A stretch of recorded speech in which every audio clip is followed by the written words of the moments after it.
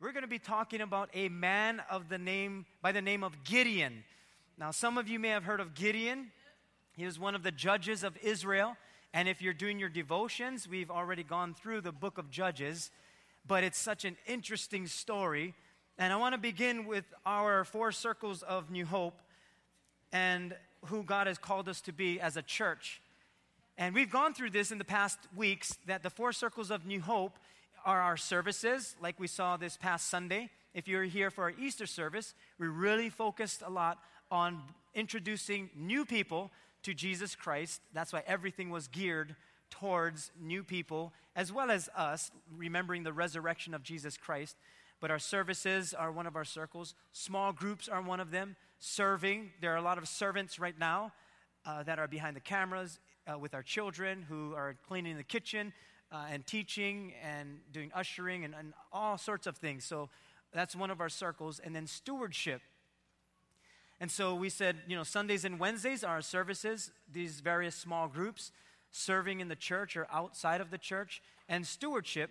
But tonight we're going to be talking mostly about the stewardship of our spirit, because that's the one that really tears us apart. When our spirit is not doing well, then everything else is not doing well. It's almost like if mom is not doing well, nobody's doing well. So she's like the spirit of the home. Well, everyone has a spirit to their home, and if the spirit is not doing well, then everything else is not going to do well.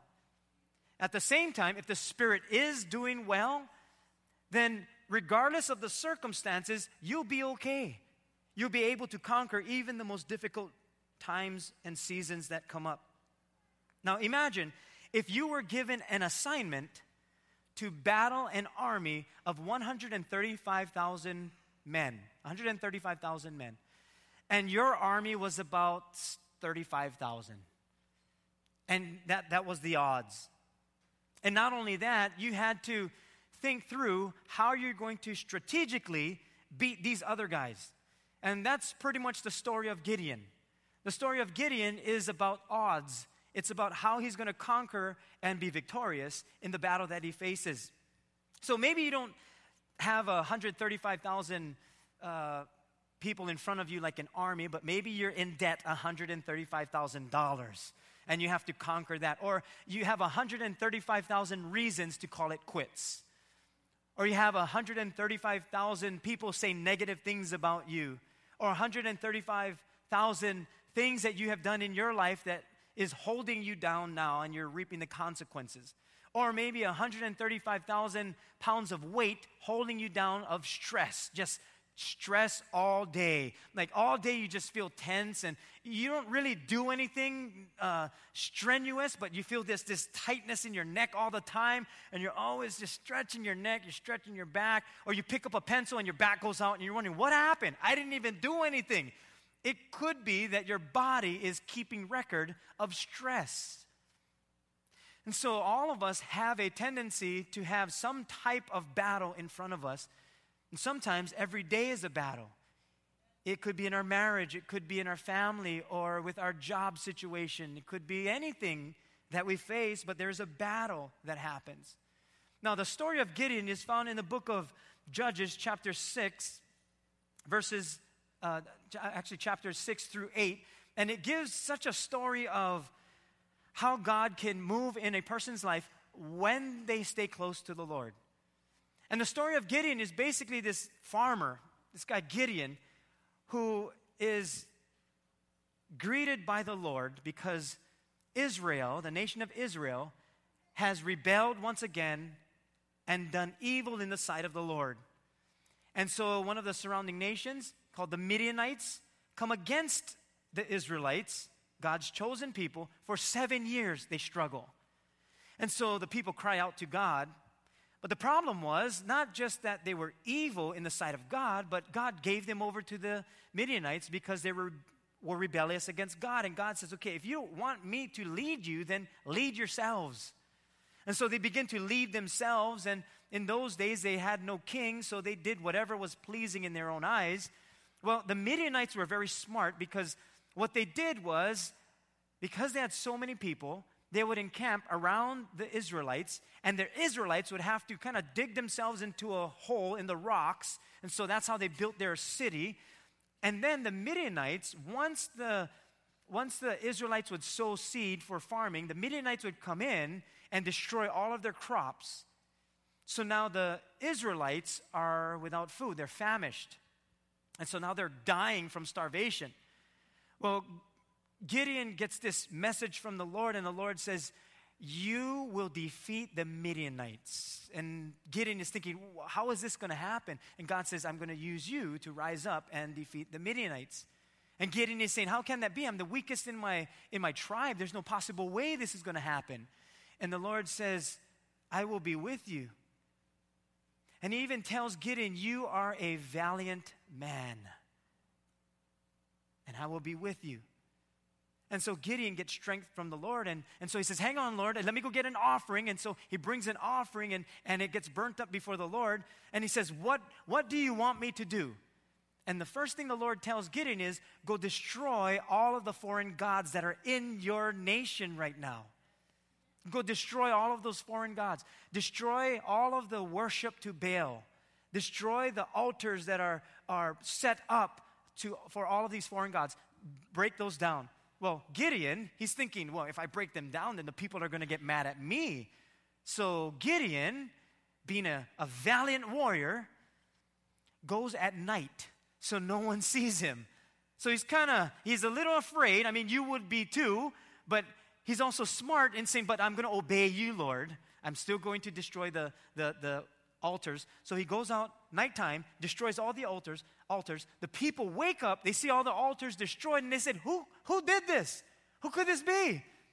And then they find out it's Gideon. Now they want to kill Gideon. Now imagine Gideon, he's thinking, wait a minute, Lord, you told me to do this. Now they want to kill me. And so now they want his head. Well, they go to his father and say, hey, look, we got to kill your son because he did these things. And Gideon's dad says, hang on. Who are we supposed to be worshiping anyway? And so the Lord visits Gideon a second time and says, Gideon, you're going to take out the Midianites. And Gideon says, how is this going to be?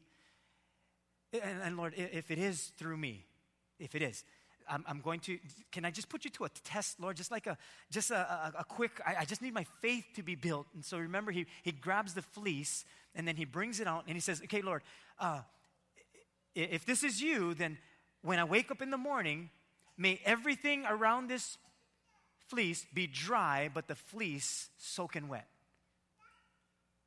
So it seems like an impossible task. Well, he wakes up in the morning, goes outside and sees the whole ground dry, picks up the fleece and wrings out a bowl of water. So he's thinking, okay, this is you, Lord, this is you. But then he's thinking, wait a minute, let's try the opposite, just in case. Okay, Lord, please don't get mad at me. I just need to know for sure. So he says, I'll put the fleece out again. Now this time I want it to be opposite. Can you make everything around the fleece wet and then the fleece dry? Now, Gideon is a farmer, so he understands scientific properties of dryness and water. So he's trying to do what is impossible so that God would show him what is possible. And so he sets it out. Next morning he gets up. Sure enough, all around the fleece is soaking wet. Picks up the fleece, it's dry. Aha, it's the Lord. So he's ready to go. So he says, okay, Lord, we're ready to go. How are we going to do this? He says, well, you have too many men. He said, what do you mean I have too many men? They have 135,000. We got like 30,000. And he says, yeah, so you need to tell all those who are fearful, go home. He says, oh, okay.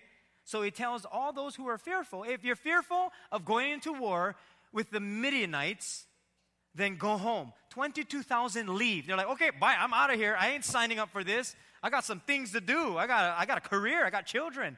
I'm going to get married. So they go home. Now, he's left with 10,000 maybe around there. And so he says, okay, God, I got 10,000. And the Lord says, nope, still too much, lest you think it's you who won the battle. So he says, take them down to the river and then tell them to drink water.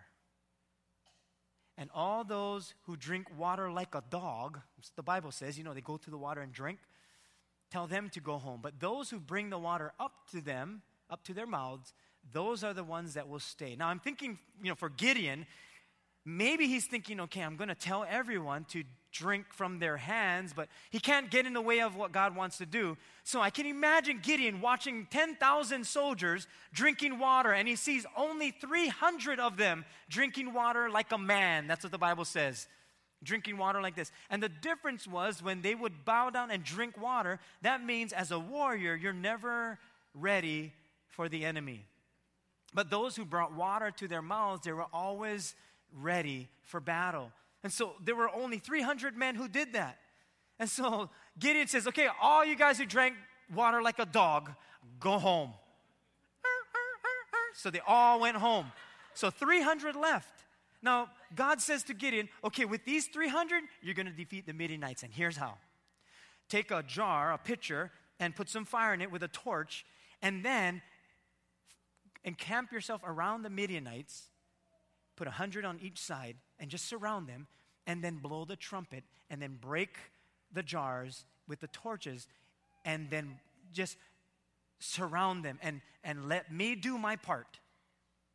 And so Gideon tells his guys, this is the plan. Well, Gideon is kind of still battling with some fear, and he says, Lord, I don't know if this is going to be possible. I mean, I'm good with the fleece, but what kind of strategy is this? I mean, we're going to surround them with lights and just blow the trumpet. And they're all going to come out, 135,000 of them. I see you guys. Phew, phew, phew, phew. 300 of us dead from 135,000 of them. So I don't know if that's going to work, Lord. And the Lord says, okay, this is what I want you to do, Gideon. Take your servant with you. Go to their camp. Just kind of sneak up on them, ninja-like sneak up, and listen to the story they're talking about. And so he creeps up and he listens, and here are two guys talking story. And one guy says, I had a dream last night. And the other guy says, oh, what was it about? Well, like a loaf of barley bread went through the whole entire Midianite camp and destroyed us. And the other guy says, hey, that's got to be the sword of Gideon. Now Gideon is thinking, that's me. They're talking about me. I'm gonna come through. They had a dream about me. Okay, so Lord, if that's you, then let that happen. So that inspired Gideon, and when they surrounded the Midianites, they broke the pitchers with the fire, blew the trumpets, and the Midianites woke up, not knowing what's happening, got out of their tents, looking around, okay, whoa, what's going on? And then they were just freaking out, and I don't know if they were still in their pajamas or what they were looking like, how they were dressed, but they didn't recognize who was who, so they just started killing whoever was near them. Oh, Billy, my bad. I never know that was you. And so they kill each other. Their camp killed each other. And so they're just slaughtering each other in the dark, not knowing what's going on, so confused. And then many of them started to flee. And then the Lord says, now go get them. And so Gideon, with the 300 men, take out the Midianites. Now, it seems like a easy story.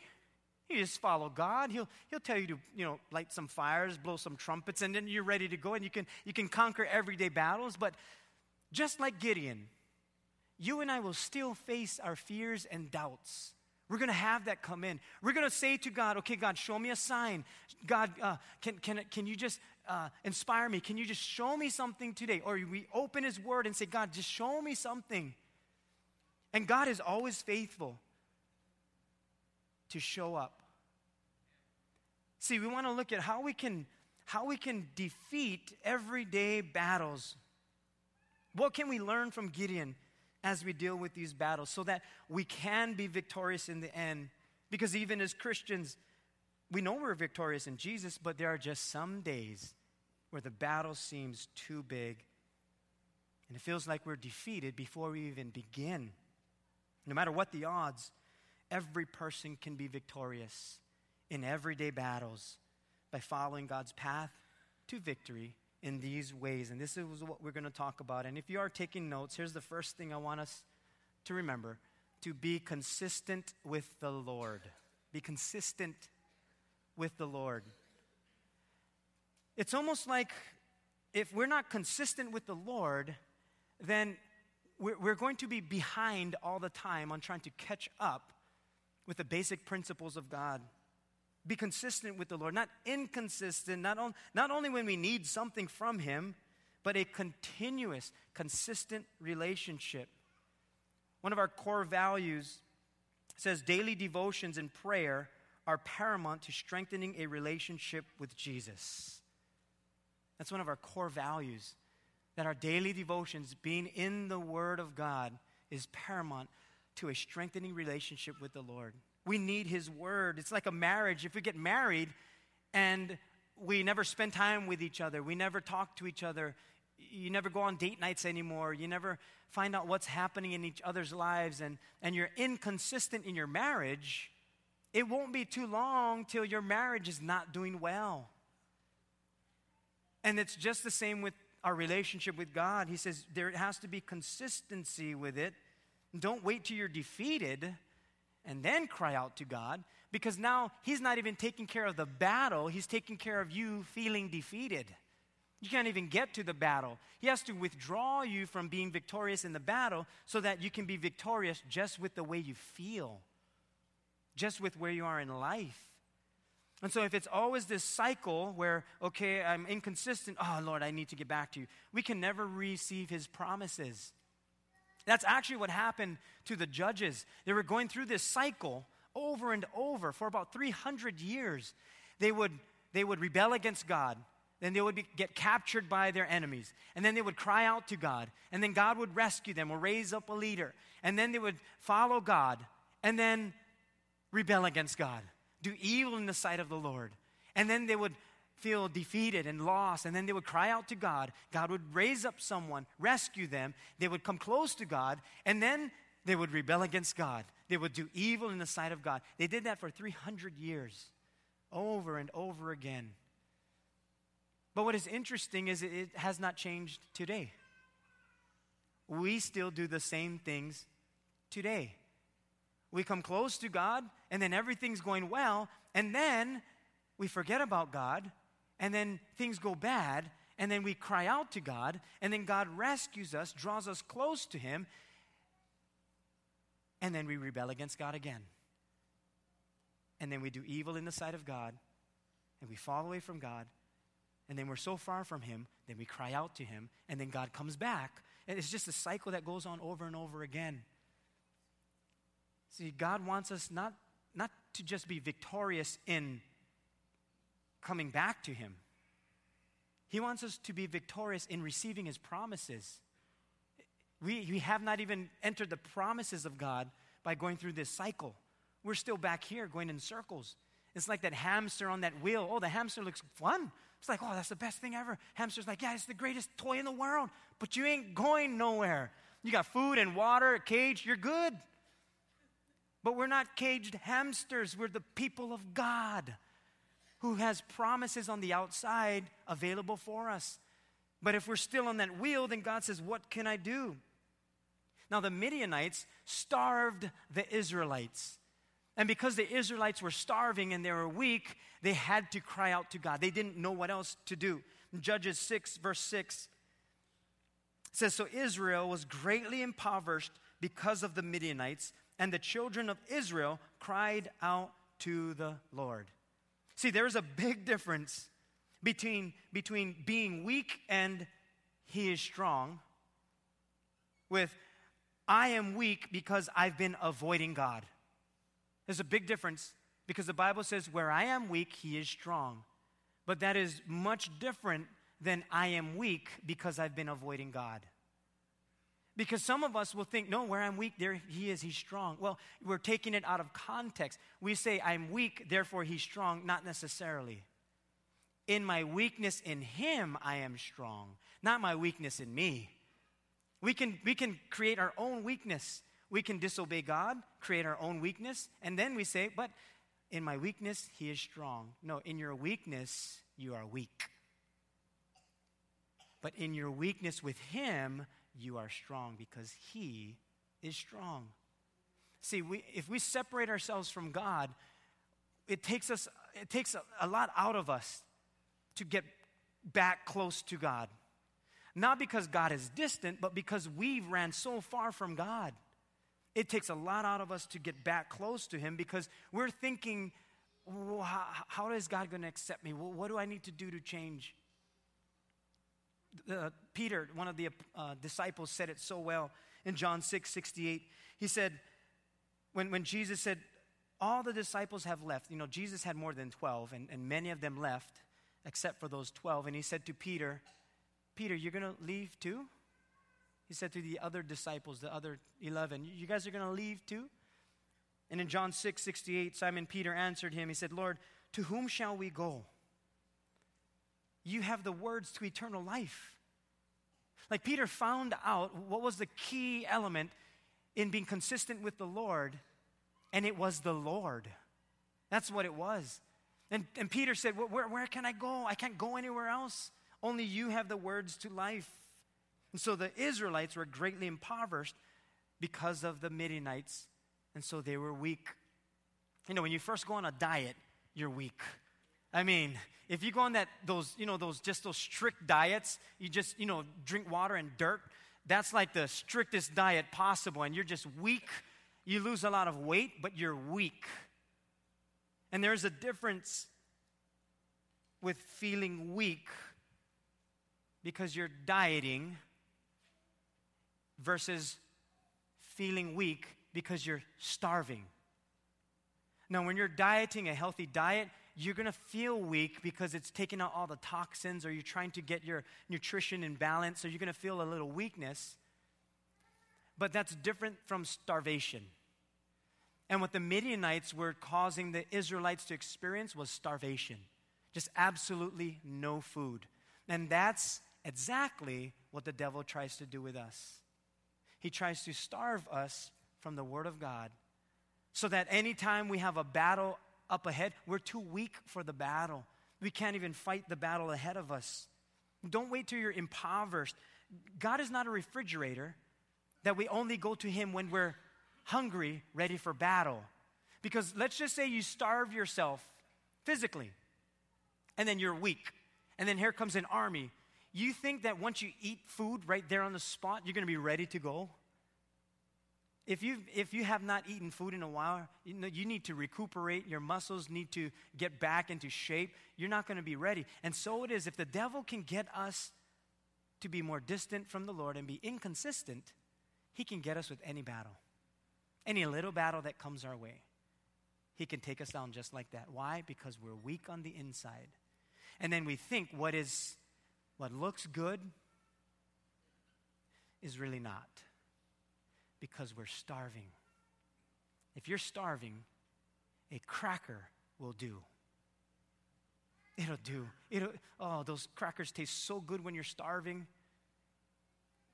But if you're not starving and you're eating steak and you're eating good food and your nutrition is replenishing your body, the cracker will taste a little different because you already have nutrition. Is my relationship with the Lord consistent? That's what we got to ask ourselves. See, He wants a relationship, not another religion. God wants a close relationship with us because He knows that in the battles we face, we are usually outnumbered. It's usually the odds against us. It's usually in our fears. It's usually at the wrong timing. It's usually a lack of faith or something is kind of holding us down, and God says, I'm going to be there with you. Therefore, He says this, the second thing He told Gideon, to trust me. So for us, trust God more than my abilities. We all have some type of ability, but God says to Gideon, if you have this army with you, even the 30,000 or even 10,000, if you have this army, you're going to think it was you. But it's not you. It's going to be me, and I'll prove it. Send 300 out in the way I told you to, and you will be victorious. See, it's when the odds are against us that God shows us His greatest miracles. But we must remember that miracles do not create faith in us. Miracles do not remove fear in us. Miracles bring glory to God. And when God is glorified, and God's love is in us, now there goes the fear. When God's love is in us, there's our faith being built. Because how often people will see the same miracle, but no change in fear. Fear is still there. Oh, God's love casts out all fear. Some of us look for miracles and wait for miracles more than we look for the miracle maker.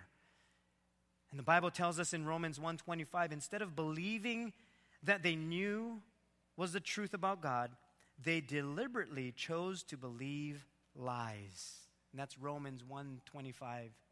It's interesting because for some reason I think it's we who are victorious only coming to a place of defeat. We think it's us, that, because of me and what I did in my own hands, my own thinking, and we feel we can do it on our own. I like this story I want to tell you. One day a group of scientists got together and they decided that man had come a long way and no longer needed God, so they picked one scientist to go and tell God that they were done with him. And so the scientist walked up to God and said, God, we've all decided as mankind that we no longer need you. We're to the point where we can clone people and do many miraculous things, so you can just move on. And we don't need you, God, so you can get lost. So God listened very patiently and kindly to the man, and after the scientists were done talking, God said, okay, very well, let's see how we can do this then. Let's say we have a man-making contest. To which the scientist replied, absolutely, yes, do that. So God added, now, we're going to do it like how I did in the days of Adam. And so the scientist said, sure, no problem, and bent down and grabbed himself a handful of dirt, and God said, hey, go get your own dirt. If you want to do this, you go get your own dirt. Now, if you think about it, we're lost without God.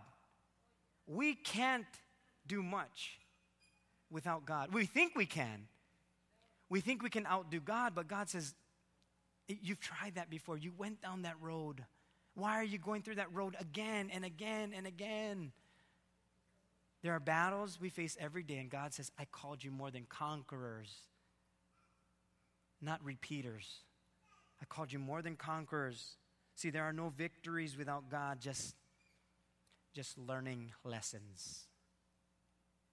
Some of us, we keep learning lesson after lesson after lesson. Oh, yeah, I know what to do. Oh, yeah, I've done that before. Yeah, I know what not to do. Oh, I can give you advice. Oh, yeah, don't do that because I've done that before, so don't do that. But you're not victorious. You just know the lesson. But God says, I called you to be victorious, to overcome.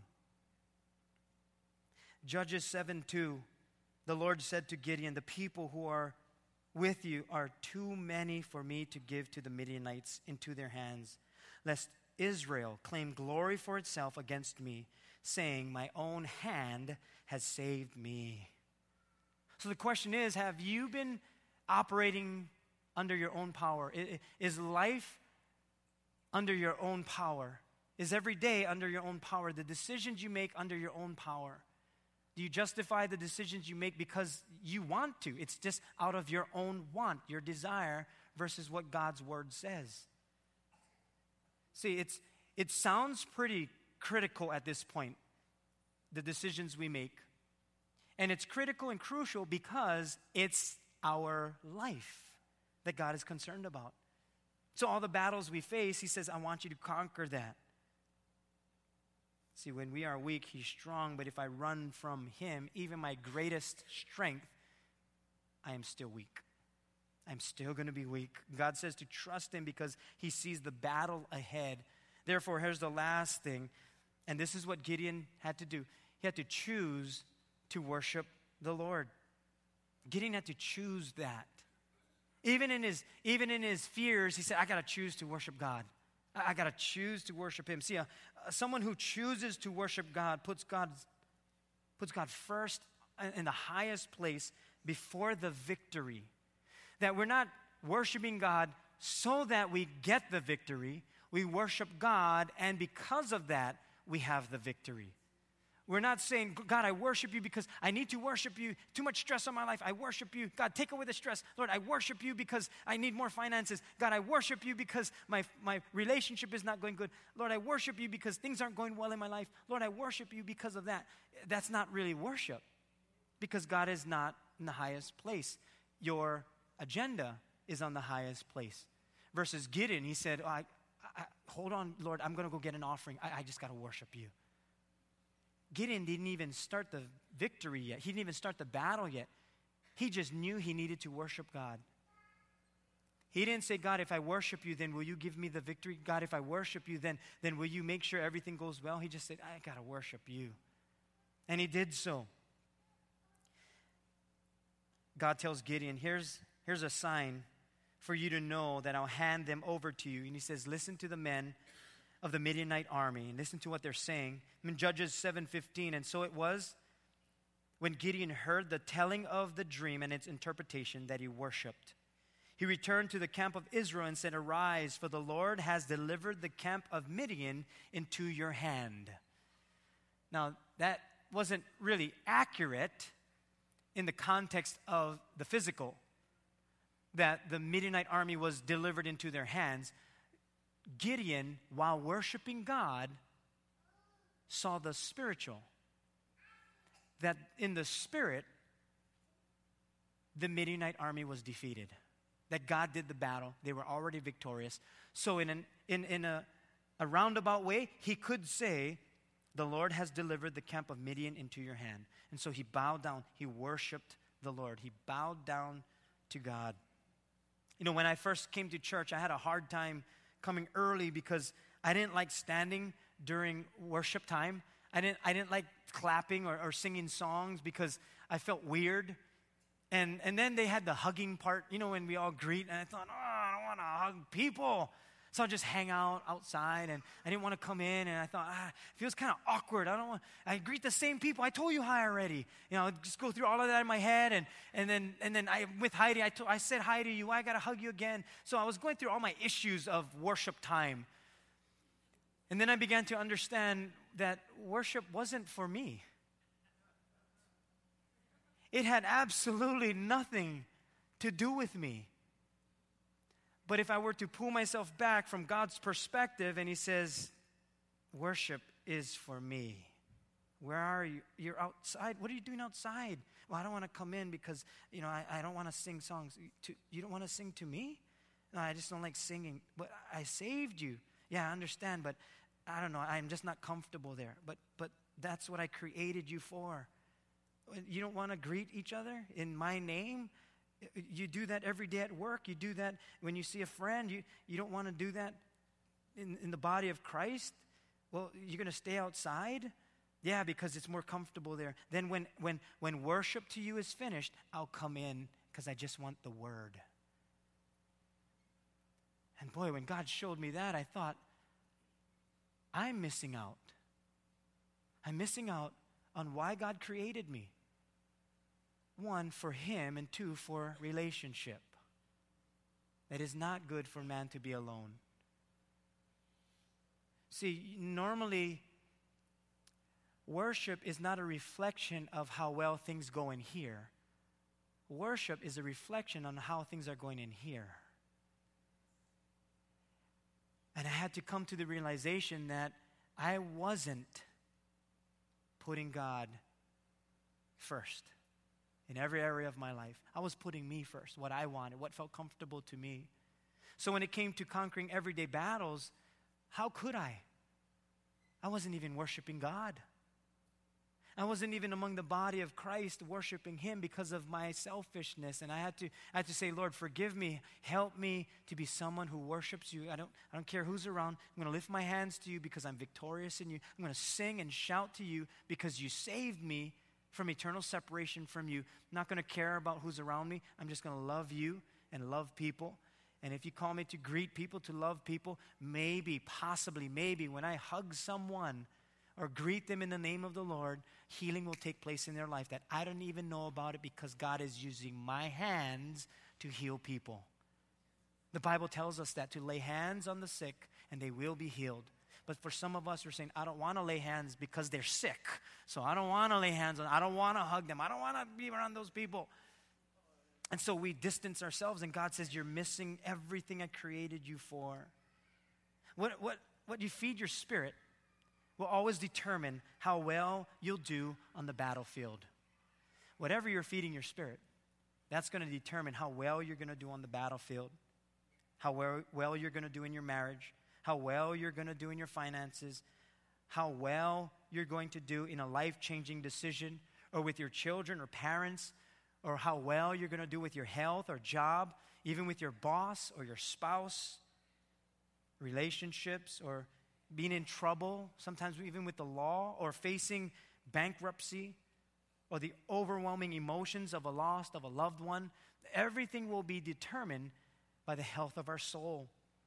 Proverbs 21:31 tells us that the horse is prepared for the day of battle, but victory belongs to the Lord. See, the horse is prepared for the day of battle. In other words, we do our part. We get prepared. We do the things that we need to do as being a disciple of the Lord. But the victory is going to be the Lord's. He's going to bring that victory. You don't have to worry about the victory. And Gideon knew he wasn't the greatest, but he knew he worshiped the greatest. Gideon knew that he was outnumbered, but with God, they were outnumbered. With God, Gideon knew that even in his weakness, he's going to be strong because of God.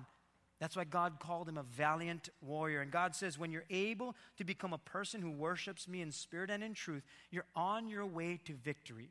Because as Zechariah 4:6 says, not by might nor by power, but by my spirit, says the Lord of hosts.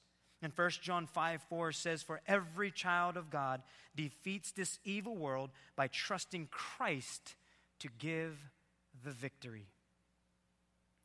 I want to close with a story that many of us have heard this poem, but it was written by a woman of the name of Mary, who was born November 8, 1922, in the Philadelphia suburb of Chester, Pennsylvania. And she had many brothers and sisters, but was still able to maintain her individuality and strong-headedness. And this became even more difficult after the loss of her mother at about age 6, which forced her father to raise all 8 children by himself. And most of her childhood was spent during one of the nation's toughest and most trying times in the United States, called the Great Depression. And it was in her early teens when she first wrote her most famous poem, having been inspired by the many things that had affected her young life. And she was so moved by the power of the words, she wrote that she felt she needed to share its meaning with those who could gain strength from it in their time of need.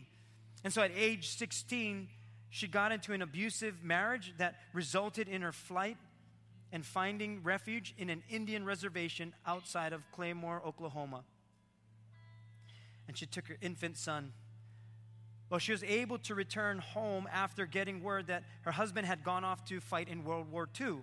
And during his absence, she was forced to support herself by working at Philadelphia's Troc as a stage performer and dancer. But because of this, her husband was able to take her son away from her upon his return from the war, using his influence and his relationship with the local officials. So she spent many years trying to get her son back. So imagine the life that she's living right now. Well, Mary eventually moved to Los Angeles in the late 40s, where she met her future husband, Basil Zanguer, who she referred to as the love of her life.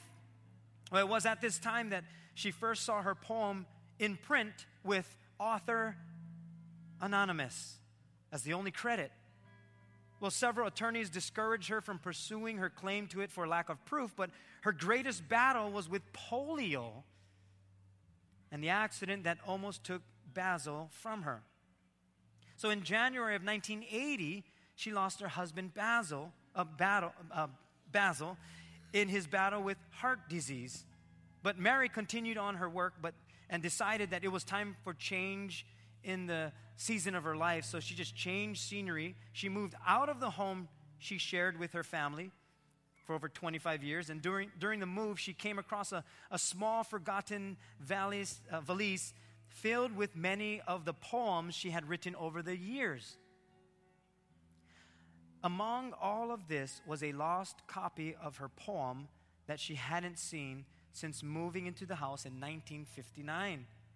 So she decided to pursue her claim to authorship, and later in the year was awarded a copyright for her poem. 11 years later, her 1939 copy of her poem, authenticated as genuine by a forensic specialist and said to be approximately 50 plus years old. And this would predate any claims made by others of authorship. Mary battled for many years to gain recognition for creating her poem, which has continued even after her passing in January of 1999. I want to read that poem to you. And here's her poem. And this might relate to you tonight in dealing with everyday battles and overcoming them, and conquering those battles. She writes this: "One night I dreamed I was walking along the beach with the Lord. Many scenes from the sky, from my life, flashed across the sky. In each scene, I noticed footprints in the sand. Sometimes there were 2 sets of footprints. Other times there were only 1. This bothered me because I noticed that during the low periods of my life when I was suffering from anguish, sorrow, or defeat, I could only see 1 set of footprints.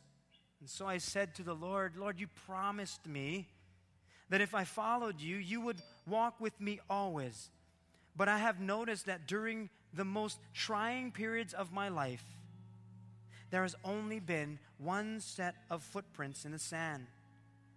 Why, when I needed you most, you have not been there for me?" The Lord replied, "The years when you have seen only 1 set of footprints, my child, is when I carried you." And I think that's the Lord's heart all the time. Is even in our most trying times that we may feel the Lord has abandoned us. He's not abandoned us. It may be that God is just carrying you, and you just don't feel like you're touching ground. I want to ask you to close your eyes for a moment as we conclude in prayer. Lord, you have showed us through your word, through the story of Gideon, that it wasn't because of the army of Israel, it wasn't because of their skill, it wasn't because of their ability, their army or strength, but it was because of your Spirit that they had gotten the victory. And once we forget that, Lord, we begin with failure. And so many of us give up because of the challenge ahead. But you've shown us tonight, Lord, to trust you regardless of the circumstance in front of us. Oh, there are things we probably need to fix, or things that we're reaping as a consequence of our own sin or our own choice. But Lord, may we never stray away from you. May we always stay close to you. And if there's any sin in us, Lord, and anything that we're doing, Lord, we pray that by your love, that you would cast out all fear.